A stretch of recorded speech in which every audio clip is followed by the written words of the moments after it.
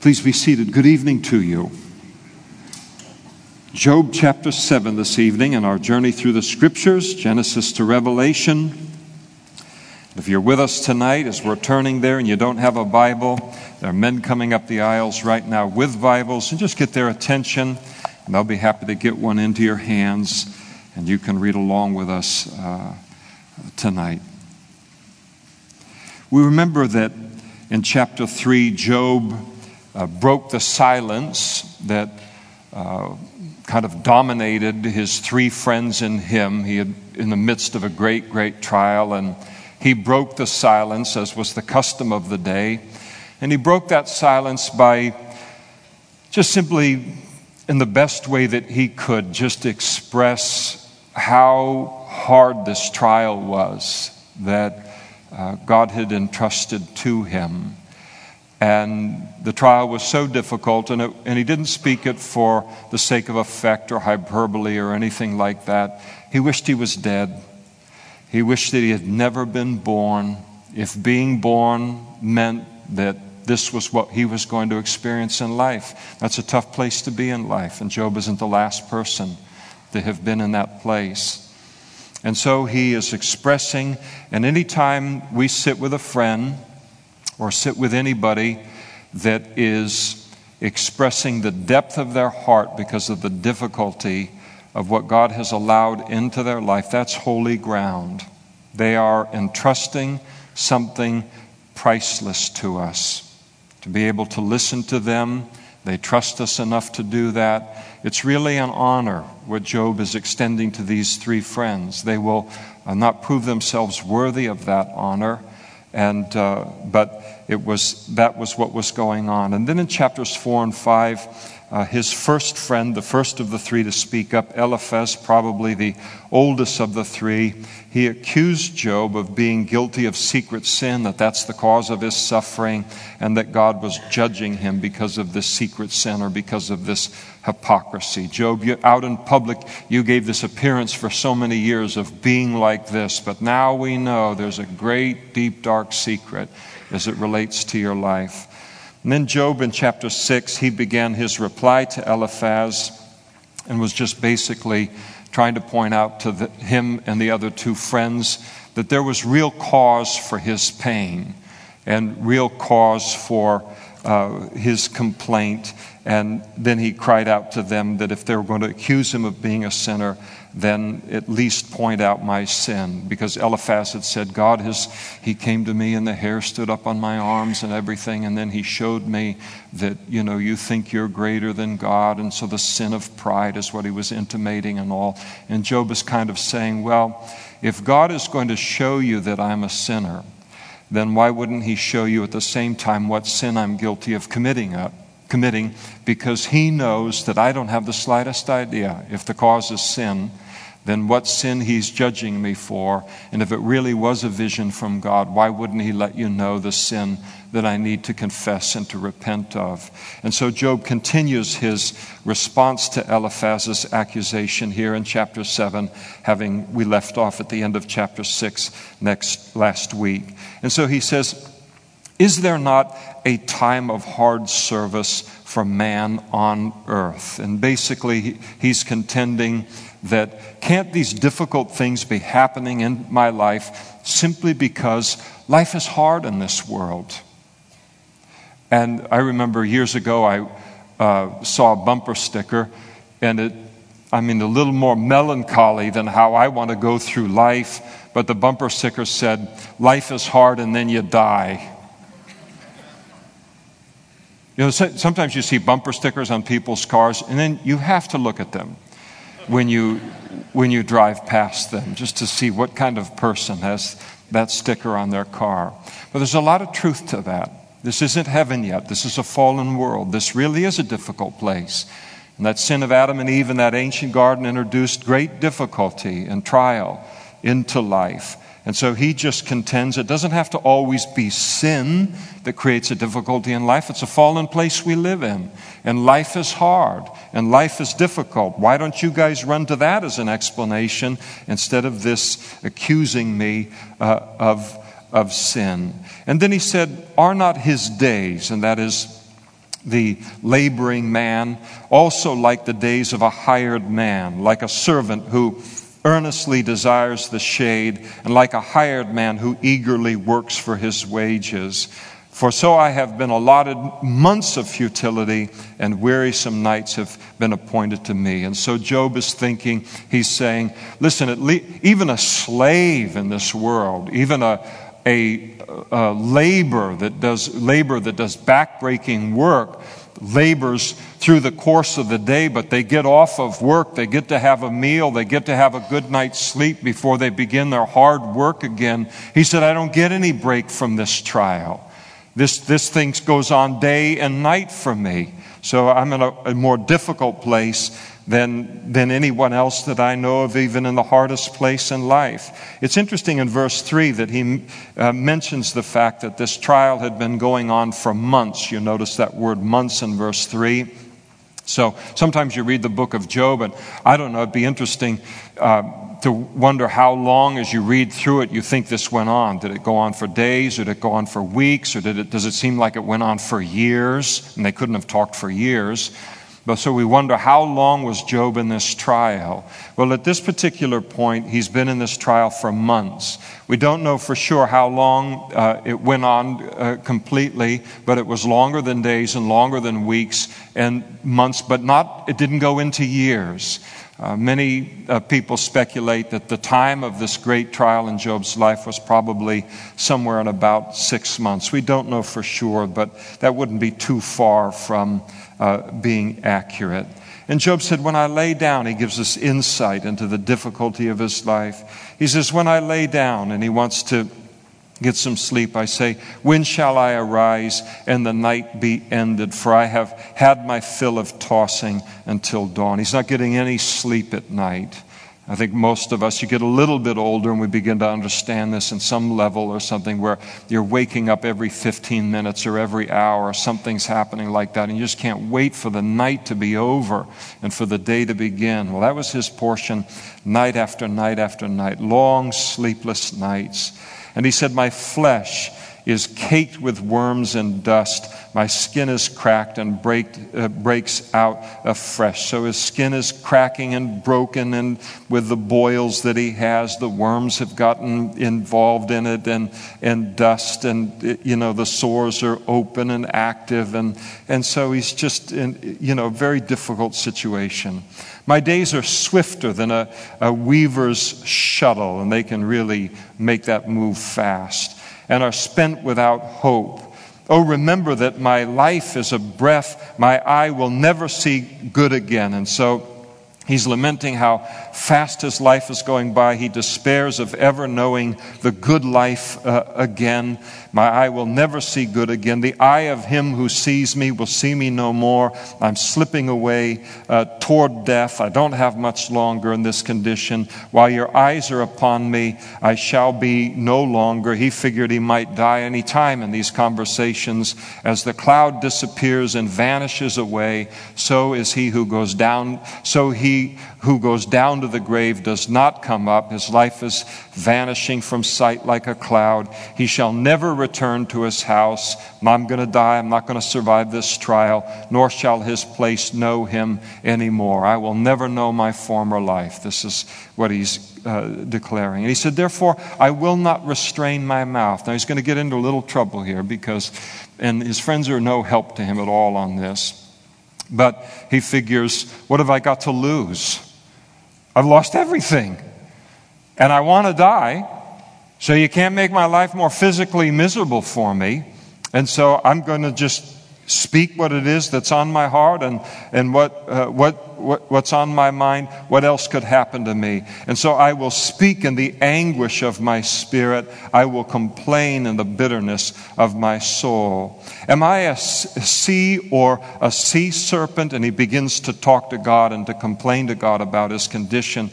Am I a sea serpent that you set a guard over me? In other words, God, am I so dangerous to the world that you confine me by these circumstances and by this physical condition that I'm in, that you're put me in that place and you're watching over me every minute in this kind of a way. And God is watching over him. All of heaven is watching over him at this point in time, but not in the way that he thinks.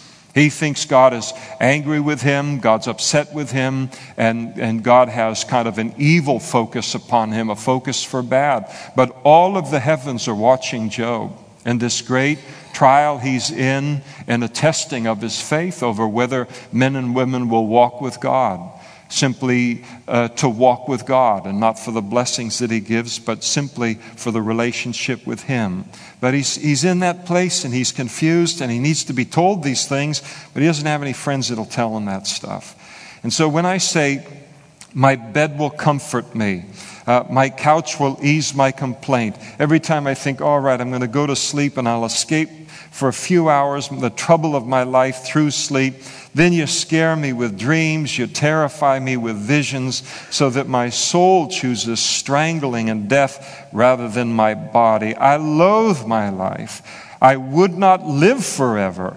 The only people that want to live forever are people who are enjoying health and enjoying prosperity. He says, let me alone, for my days are but a breath. And so again, he accused God of keeping sleep from him. That was an accusation that wasn't true at all. And he just asked God to please just let me die. And what is man that you, as he continues to speak to God, what is man that you should exalt him, that you should set your heart on him, that you should visit him every morning and test him every moment? And so he's asking God, why have you made me a special target of your attention, of all of the people in the whole wide world? How long will you not look away from me and let me alone until I swallow my saliva? I don't have any privacy. And he just felt like he was a mouse being played with by a cat. And so why do I have your attention in this way? Turn your attention to somebody else if this is kind of what your attention means to me. And so again, he's getting goofed up in how he's talking to God and how he's understanding God, but this is what he's communicating. He said, have I sinned? So maybe the accusation that I've sinned is true and I don't know about it. Do I have secret sin that I'm not aware of? What have I done to you, O watcher of men? Why have you set me as your target so that I am a burden even to myself? And so he asks God to show him this. He's under the influence of his counselors here, and he's believing all the wrong things about his situation. He's then carrying these things over to God, none of which is true about God, but sometimes that's what happens when people claim to speak for God into our lives when we're in this kind of a place, and they really aren't representing God at all. So, God, if this is about sin, then just show it to me. I will confess it. I will repent of it. I will do anything to end this trial. Verse 21, why then do you not pardon my transgression and take away my iniquity? And so he asks for forgiveness, again, of any sin that's going on in his life, and that the Lord would take care of that as it relates to his life. Just show me, and I'm going to ask for your forgiveness. And then he says, for now I will lay down in the dust, and you will seek me diligently, but I will no longer be. Lord, if you've got something to say to me about sin, and that this is the cause of it, you need to tell me quickly, because I don't have much more time. And so Job then gives his defense here, and then he falls silent at this particular point. Now, one of the biggest questions, and Job is dealing with what is one of the hardest things that we deal with in a trial, and that is the silence of God concerning the why. Why is this happening? Why is this going on? And one of the reasons for the silence of God during Job's trial, and it's true of many of our trials as well, is that if he explained the reason for the trial to us, then he would at the same time destroy the purposes of the trial. So God never allows us to go into a trial that is meaningless. I mean, I don't know that any of us will ever be in a trial where the stakes are as high as they were with Job. But we can know even in lesser trials that we are absolutely free to ask God why. There's nothing wrong with that. But if He does not answer our question of why, then we fall back on the knowledge that it is best for us not to know why. Otherwise, the purposes that He's working through this trial that I can't see would be destroyed. And so sometimes you find yourself in a very, very deep and difficult trial, and you can say when we understand that, where we realize, all right, if God showed me the trial, then everything that this is about in terms of His kingdom, everything this is about developing character in my life, all of that will be undone, and I will have to retake the class. Then you say, no, I don't want to retake the class. I don't know if I'm halfway through the semester. I don't know if I'm 3/4 of the way through the semester or 7/8 of the way through the semester. But I want to ride this thing out all the way through because I don't want to take this grade over again. And so there's that realization and just the gentleness of God toward our heart. If He does not explain Himself, it is because it will only do harm to us to know the reason why at that point in time. And so we're free to ask why, but if He doesn't answer, all we get is silence, then we need to fall back on that realization. Now, chapter 8. Then Bildad the Shuhite, he answered and he said, and his whole spiel is going to be repent of your sin and all of your forgetfulness of God and your hypocrisy and your evil doing, and then things will be better. So he then answers Job, and he said, how long will you speak these things, and the words of your mouth be like a strong wind? You ever just want to punch a Christian? I know we don't, but it's a thought. Job, when you get talking, I mean, you just go on and on and on. I mean, do you know that about yourself? And here you are, you just start talking. Could you just shorten up your answers here a little bit and not talk so long? I mean, that's just an absolute affront of what he says here to Job. Or he could be talking to him about being like a strong wind and that he disagreed with what Job was saying and was just bluntly telling him that he was full of hot air. You don't say to a man who is wishing he would die because of the trial that he's in that he's talking too long when he talks, and could he edit his comments for the sake of the hearers? It's just unbelievable, the insensitivity of this man. And then he, as if things couldn't get worse, that was just his introduction. He said, does God subvert judgment? You think God has been wrong in what He's done here? Or does the Almighty pervert justice? If your sons have sinned against Him, He's cast them away for their own transgression. They died because of sin in their life. This is just how blunt he is in speaking to Job. Your sons, your children, they're all dead because of sin in their life. That's the only explanation for why something like that is allowed. Now, he probably thinks he's saying a good thing, because Eliphaz, in his speaking to Job, told Job that Job's children were dead because of his sin, which is the worst thing that you could ever tell a parent, especially if it's not true.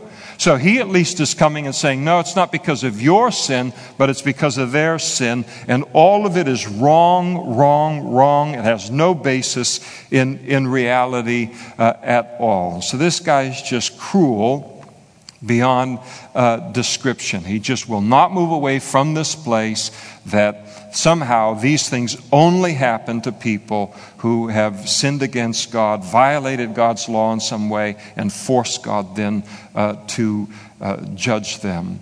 Now, he then goes on to basically speak that if Job would just simply repent, confess his sin, get right with God, everything would turn around and he'd be okay.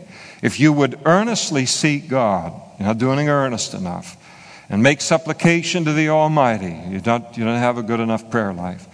If you are pure and upright, surely now he would await for you and prosper your rightful dwelling.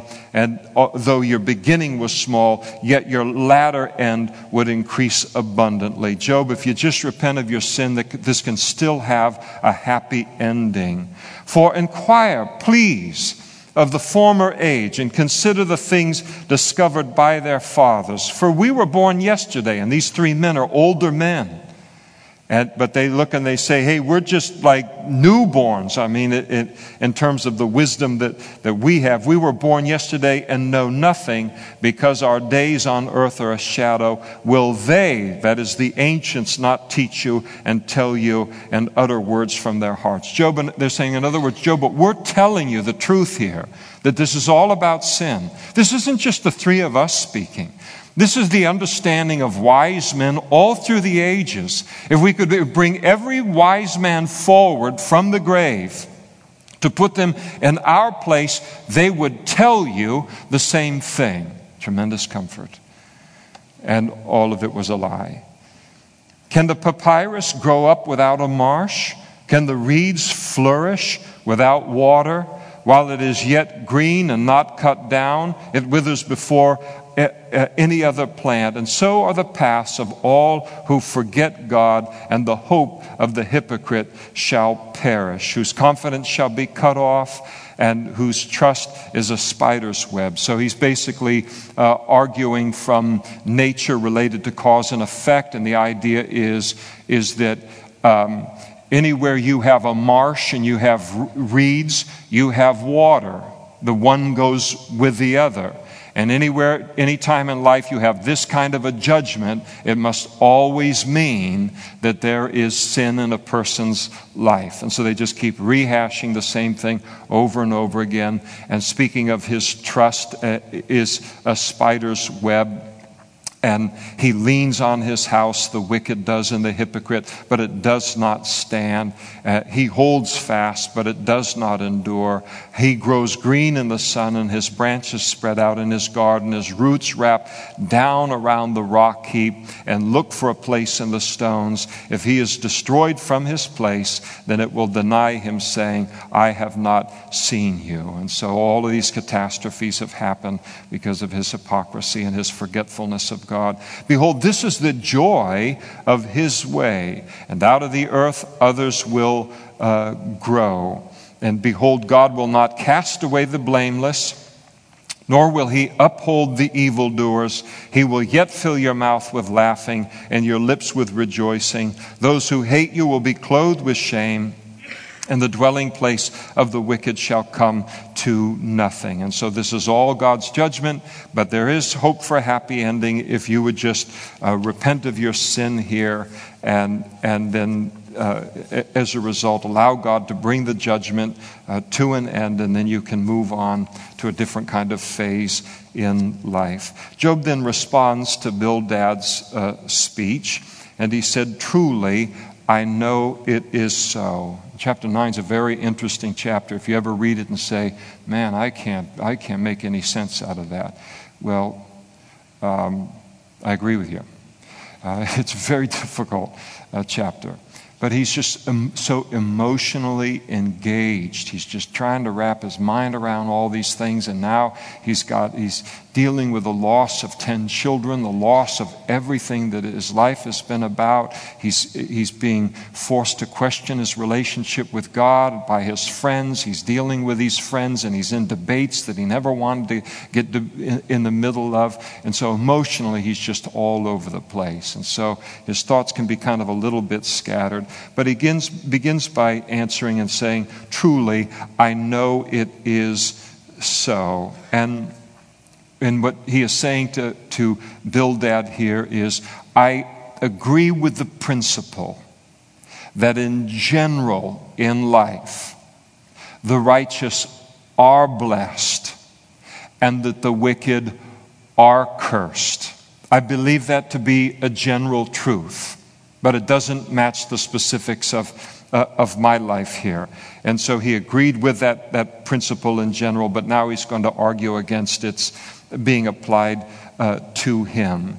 He said, how can a man be righteous before God. And that word righteous, it doesn't mean how can a man attain to salvation. It means to be declared innocent by God.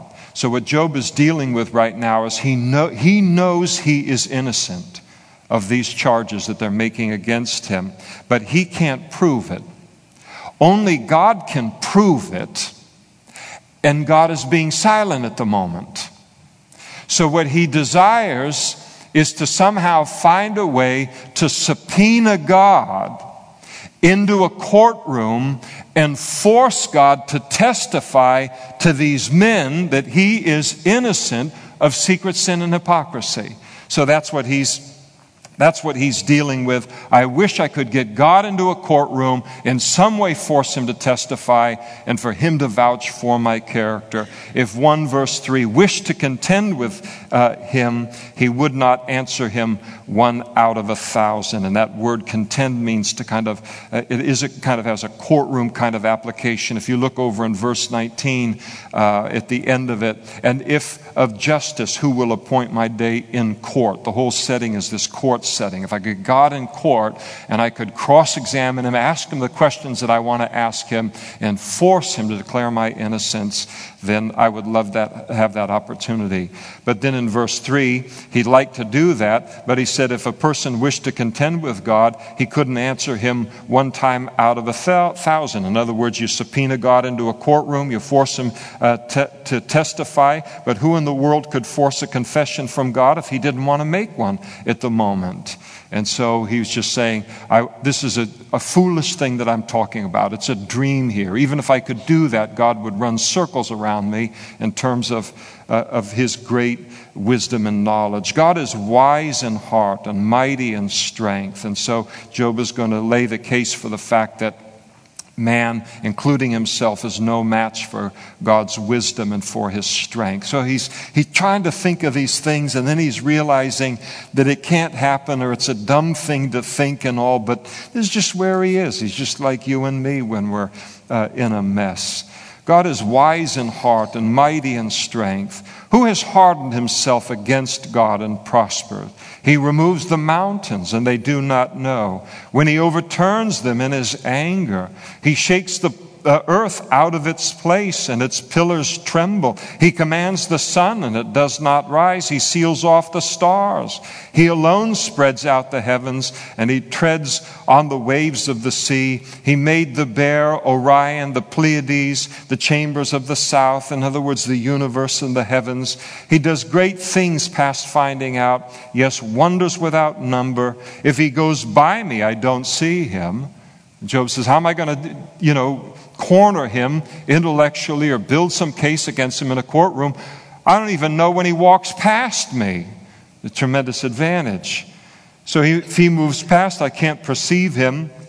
If he takes away, who can hinder him? And who can say to him, what are you doing? God will not withdraw his anger. The allies of the proud lie prostrate beneath him.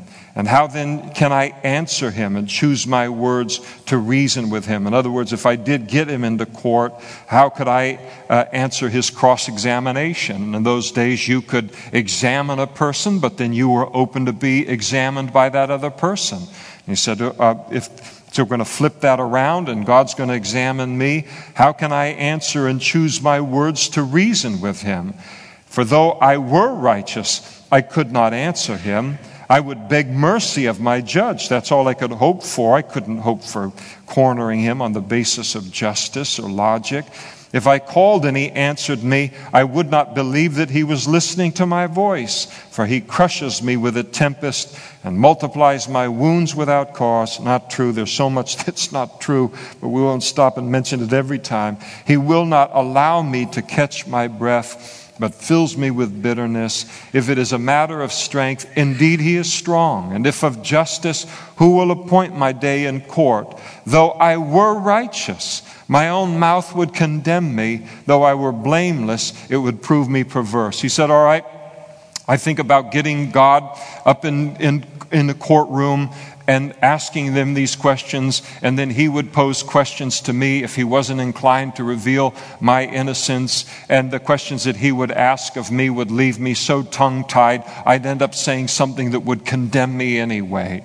So he's dreaming about doing this, but he realizes that it won't work. But again, this is where he is. I am blameless, he contends to his friends, yet I don't know myself.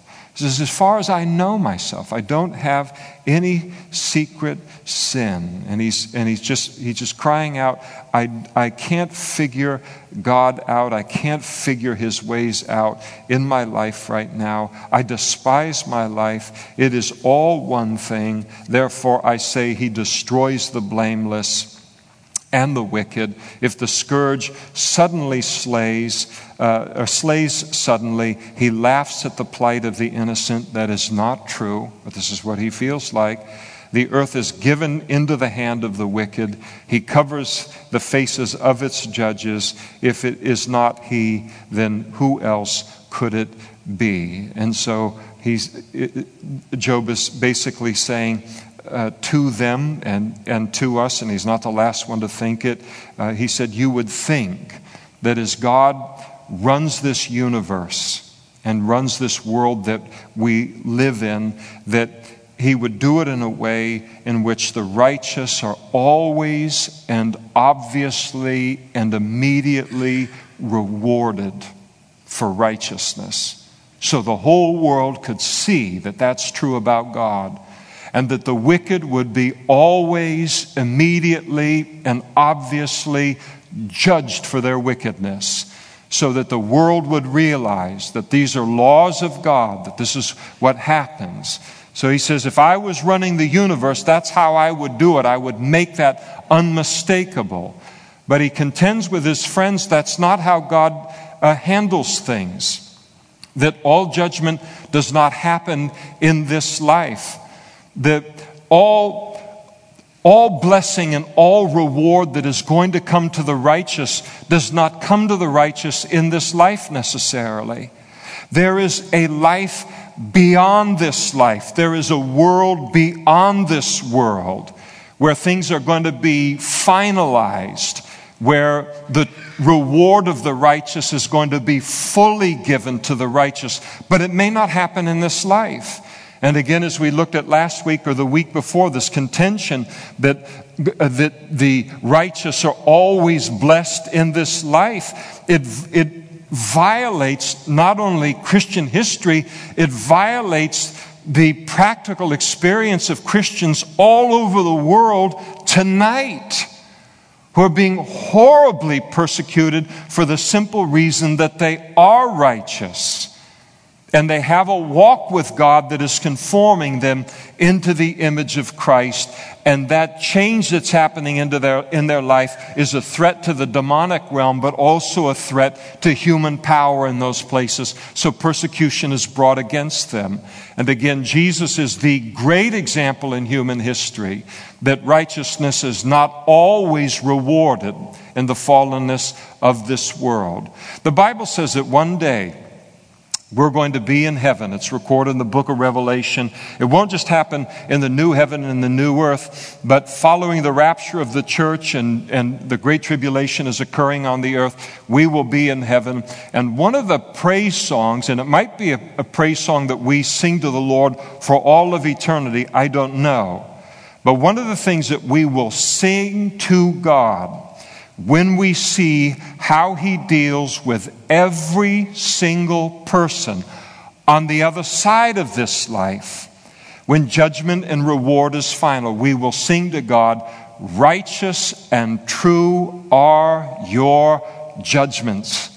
When we see him and he's allowed the time to put his final stamp on each life, we're going to look and say, that is so right on, that is so perfect, that is so just, and we will give him praise for that.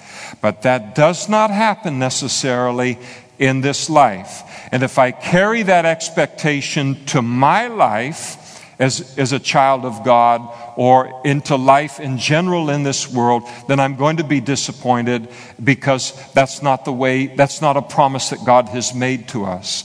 Life is unfair. Life is difficult in this world. And even as Job said, the old song, even the good die young. That happens all of the time. Good people. And then the wicked, as Job is bringing out here in verse 24, the wicked become judges. They become leaders in a nation. They're terrible people sometimes. And they're given allowed positions of great influence to corrupt, not only to spread the corruption that's in their own heart upon an entire nation. So he's basically saying, I agree in general that this is the truth about the righteous and the wicked, but it's not down to the specific. You can't make it the law or the rule or the theological tenet in this life that you're making it. And Job is having to contend, not from history. He is basically saying, he's saying, I can disprove this from my own life. But open up your eyes and look at life around you. You see many wicked people, he's telling them, prospering in this life, and many who are righteous who are suffering. And all of them rise up as a witness against this idea that the righteous always prosper in this life and the wicked are always judged. He said, now my days are swifter than a runner that assumes a fast runner. They flee, my days they flee away, they see no good. My days they pass like swift ships, and they pass like an eagle swooping down on its prey. So he said, my life is going fast. I can't last much longer. And if I say, I will forget my complaint, I will put off my sad face and wear a smile, I'm afraid of all my sufferings. I know that you, God, will not hold me innocent. If I'm condemned, then why do I labor in vain? If I wash myself with snow water, I cleanse my hands with soap, yet you will plunge me into the pit, and my own clothes will abhor me. And so he's basically saying, if I went into this courtroom that I'm dreaming that I could, have this meeting with God, and I went in with all the ways that everybody that wants to make a good impression on the judge does. You walk in with a smile, he talks about here. You're all washed and cleaned, and you're wearing clean clothes, all these things that people do to give a good impression. He's saying it wouldn't do any good, because God is against me and he's going to judge me. And again, all of this is false. It's not true about God. But again, he has taken these things that people have said about God and planted these thoughts in his mind, and they've really taken root. And so now he is accusing God. And he is rejecting God, or he's not rejecting God, he is accusing God and coming against God on the basis of what other people have said about God, and not on the basis of what God is really like. Think about how many people reject God today in the world on the word of someone who has said something about God that doesn't know anything about God. And so this is what's happening in his life. And it's a terrible, terrible thing what they have said here. They put him on a path that he should not be on, and godly counselors would have spared them of that, but they are not godly or loving counselors. And then he declares concerning God, for he is not a man that I may answer him. I don't have access to God. God has access to me, but I can't get from here to heaven. He's infinite. I'm finite. I can reach about 8 feet, and that's about what I can do. And that we should go to court together. Nor is there any mediator between us who may lay his hand on us both, and let him take his rod away from me, and do not let dread of him terrify me. Then I would speak and not fear him, but it is not so with me. And so what Job is asking for is a mediator to solve this problem that he has, again in a courtroom kind of a setting. The old King James, I think it refers to as a daysman. He realizes that that he wants to reason with God, but God is infinite, God is in heaven. There's this great gulf between God and man, and somehow there has to be a mediator between God and man in order for man to have relationship or contact with God. And in that day, the daysman or a mediator is the words used in the New King James. It spoke of a person who had the authority to set the day for when competing parties would come together to settle their dispute. And so a mediator was someone who could safely bring two parties together to discuss a problem. That's what he wanted as a daysman, to provide a safe environment where I can talk with God about how I'm feeling, how I'm seeing things, and perhaps get an explanation from him, a mediator to bridge that gap. And Job was, of course, asking for what we have in the Lord Jesus, a mediator who's put us in relationship with God. You think about the great advantages that we have as Christians when we go into trial that Job didn't have.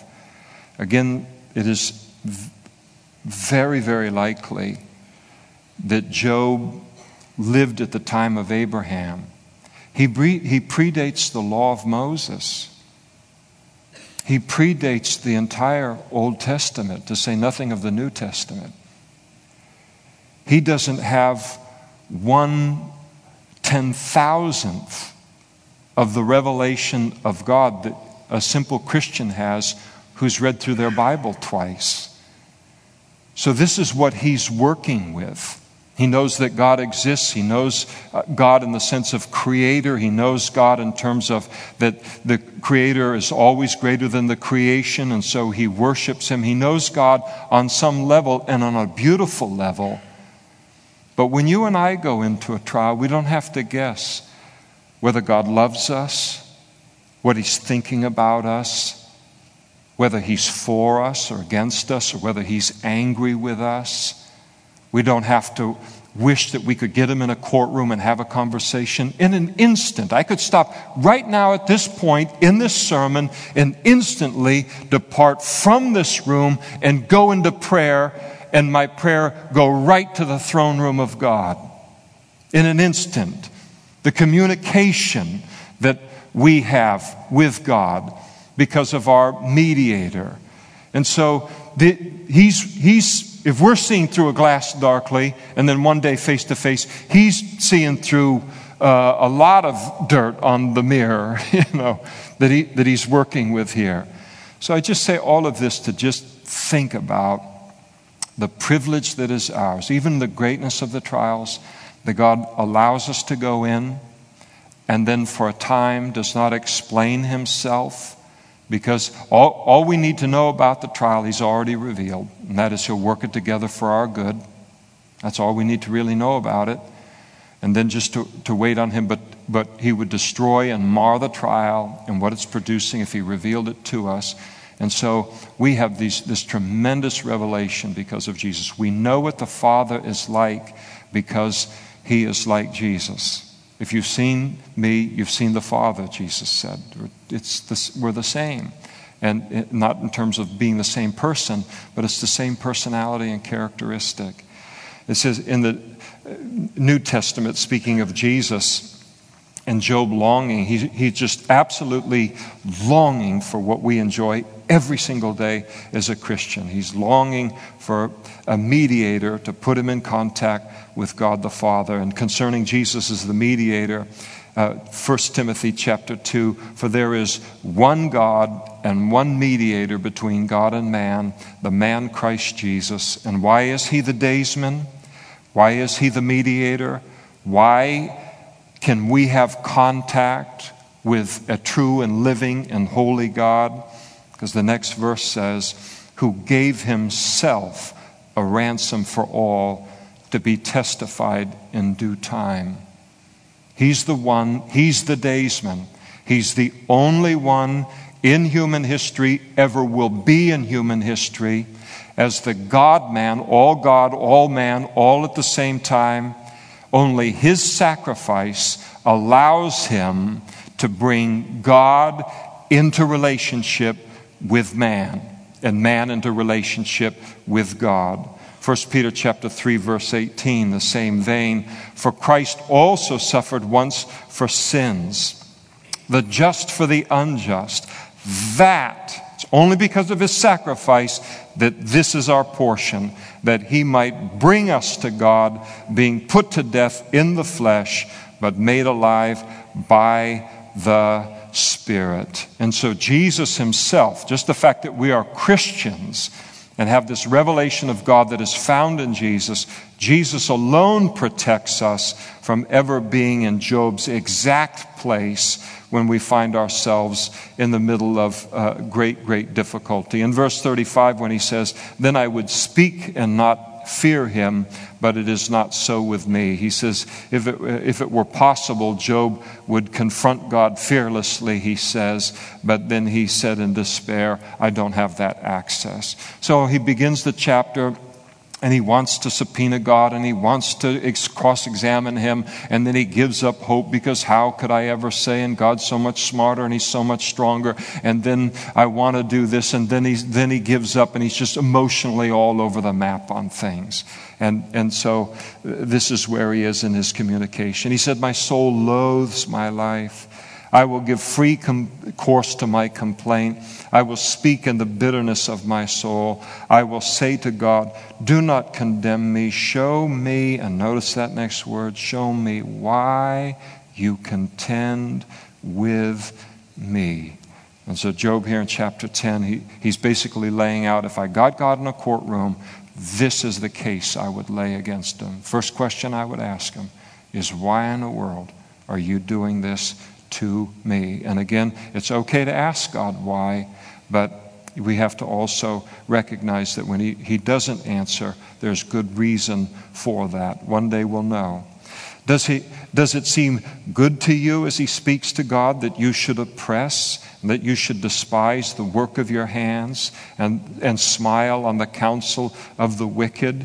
And in other words, Job is saying, why did you put all that work that you put into me, allowing me to marry, giving me all those children, allowing me to prosper, allowing me to have a great name and a great reputation for your glory? Why did you build me up so high to then just tear me down the way that you've done that? Couldn't you just left me a little anonymous somebody in the corner and then done this? So, why in the world did you put all that work into me just to destroy me?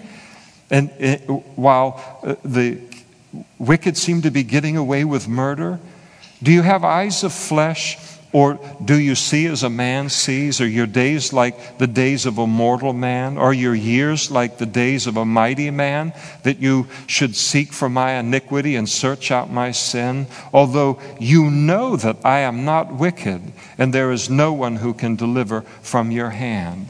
And basically he's saying, God, you know that I am innocent. And you don't have to investigate the facts the way that human beings would be. And then they've got to go over here and check this and cross-check and then talk with these witnesses.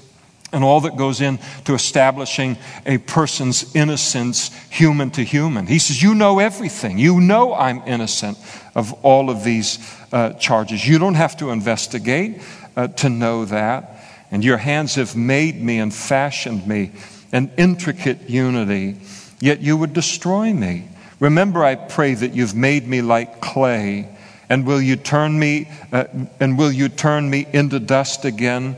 Did you not pour me out like milk and curdle me like cheese? And he's talking about being formed in his mother's womb, as he's just being fashioned in the embryo.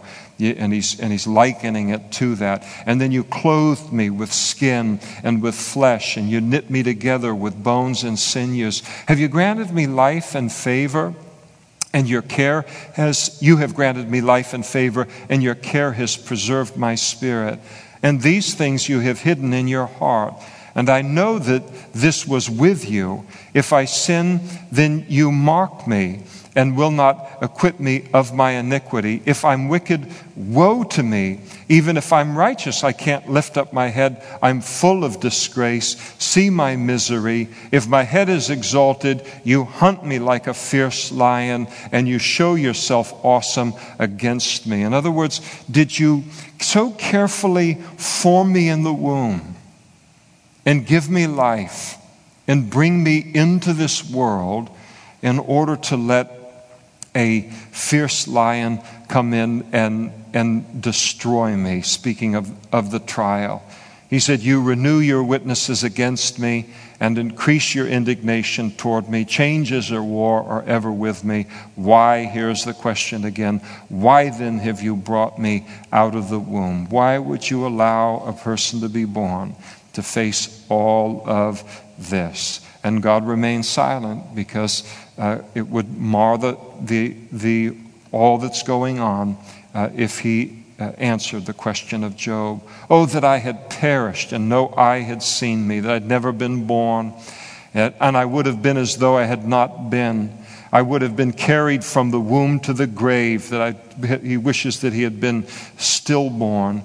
And are my days few? Cease. Let me alone, that I may take a little comfort before I go to the place from which I shall not return, to the land of darkness and the shadow of death, a land as dark as death, a land as dark as darkness is itself, as the shadow of death, without any order, where even the light is like darkness. And so he asked the Lord, again in this setting of a courtroom, would you please sentence me to death and kill me and put me out of my misery? It's very powerful, and to hear how difficult the trial is that he is in the middle of.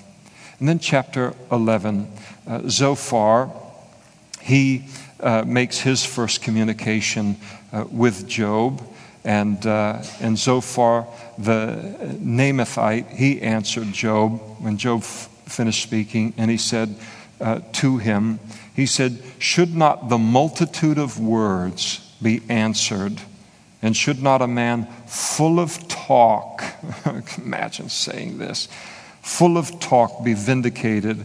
Should your empty talk make men hold their peace? And when you mock, should no one rebuke you? So he accuses them of multitude of words, full of talk, empty talk, that he's just full of self-serving hot air, just a windbag.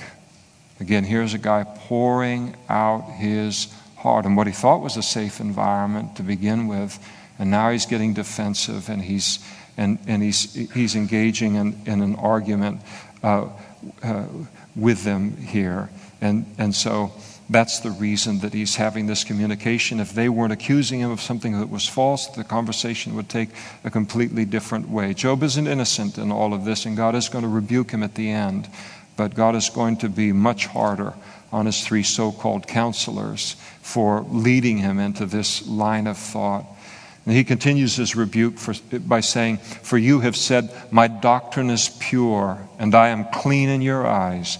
But oh, that God would speak. Man, you want to hear God talk? I'll tell you what you'd hear if you got him in a courtroom, and you got him to open his lips against you, that he would show you the secrets of wisdom, for they would double your prudence. Know therefore, here's what God would say, that God exacts from you less than your iniquity deserves. Somebody please hide all of the sharp objects that are within reach.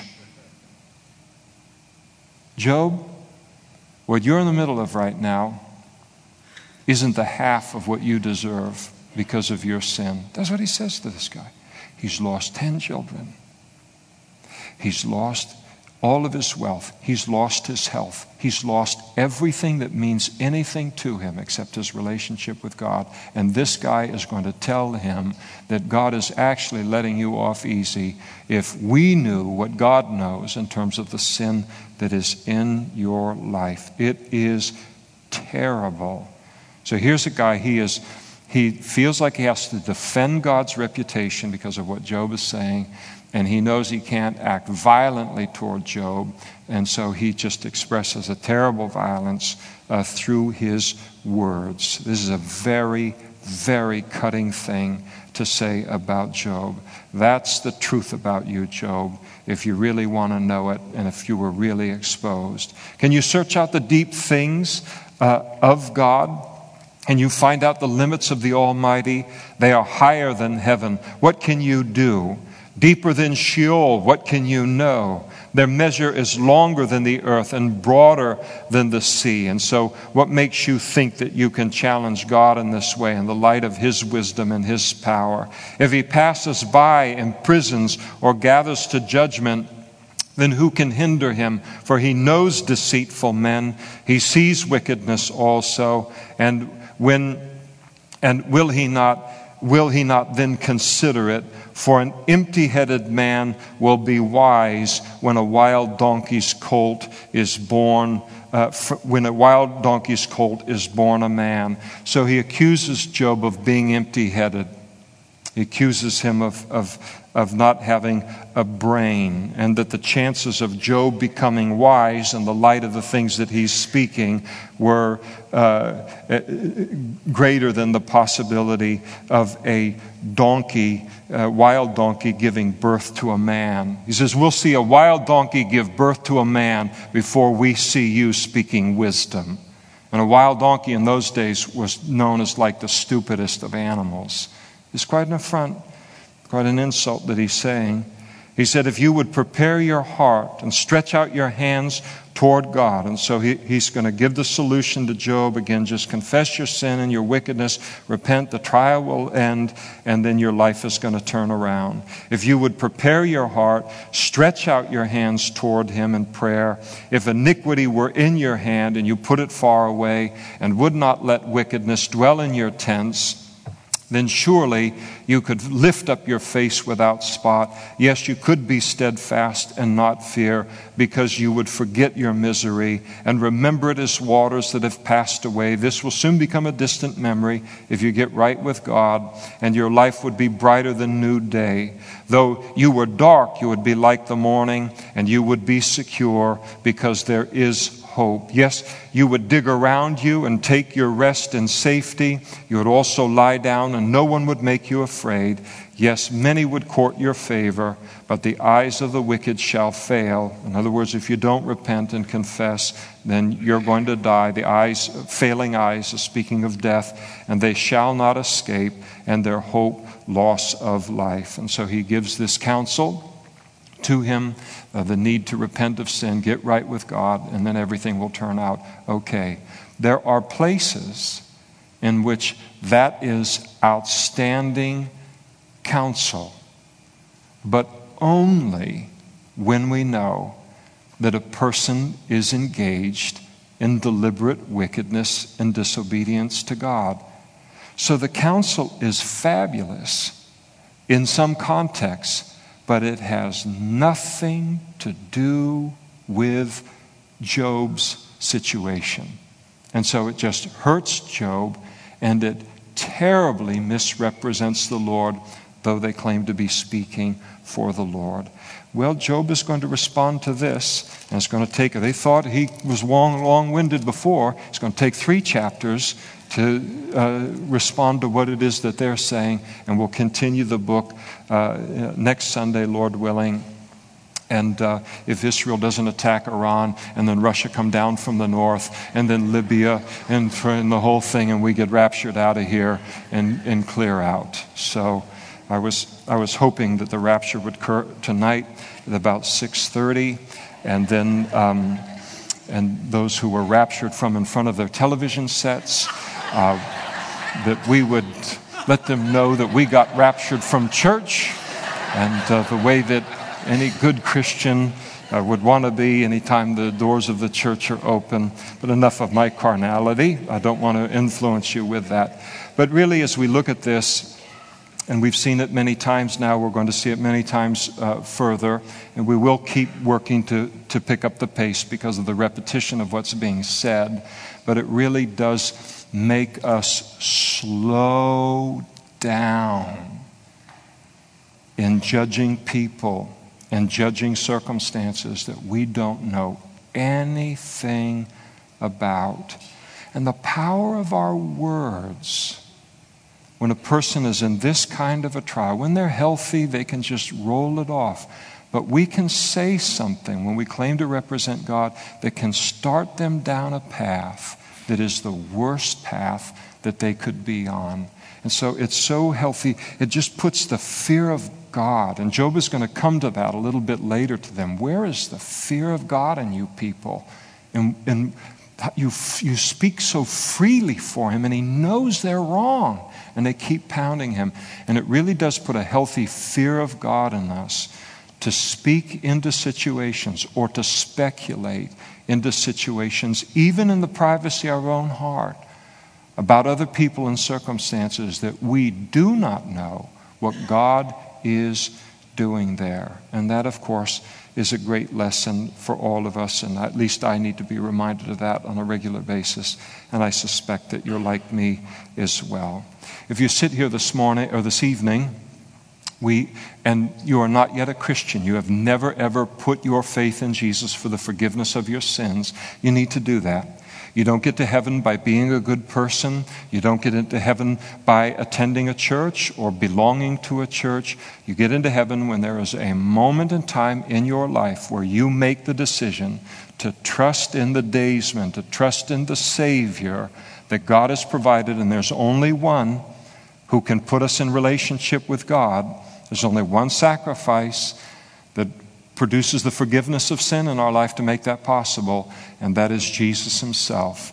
And there are going to be pastors up in front, men and women up in front, who would love to pray with you to receive the forgiveness of sins tonight as you put your faith in Jesus and now begin a relationship with God this evening. It's all there for the asking, all there for the receiving. Take advantage of the opportunity. As always, any need that you have in your life that you would like to have someone, you can be praying for months and months and months related to it in your own life, and you say, I just need someone to lay a hand on my shoulder and lift this need up for me to God from my own life. I want someone else to help carry what it is that I'm carrying.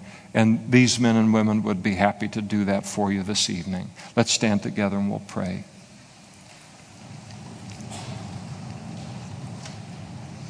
Thank you, Lord, for your word tonight. And this is a pretty,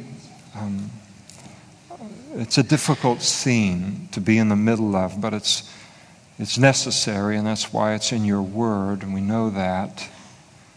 But it's hard to even eavesdrop on conversations that are inflicting this much pain on a person already in great pain.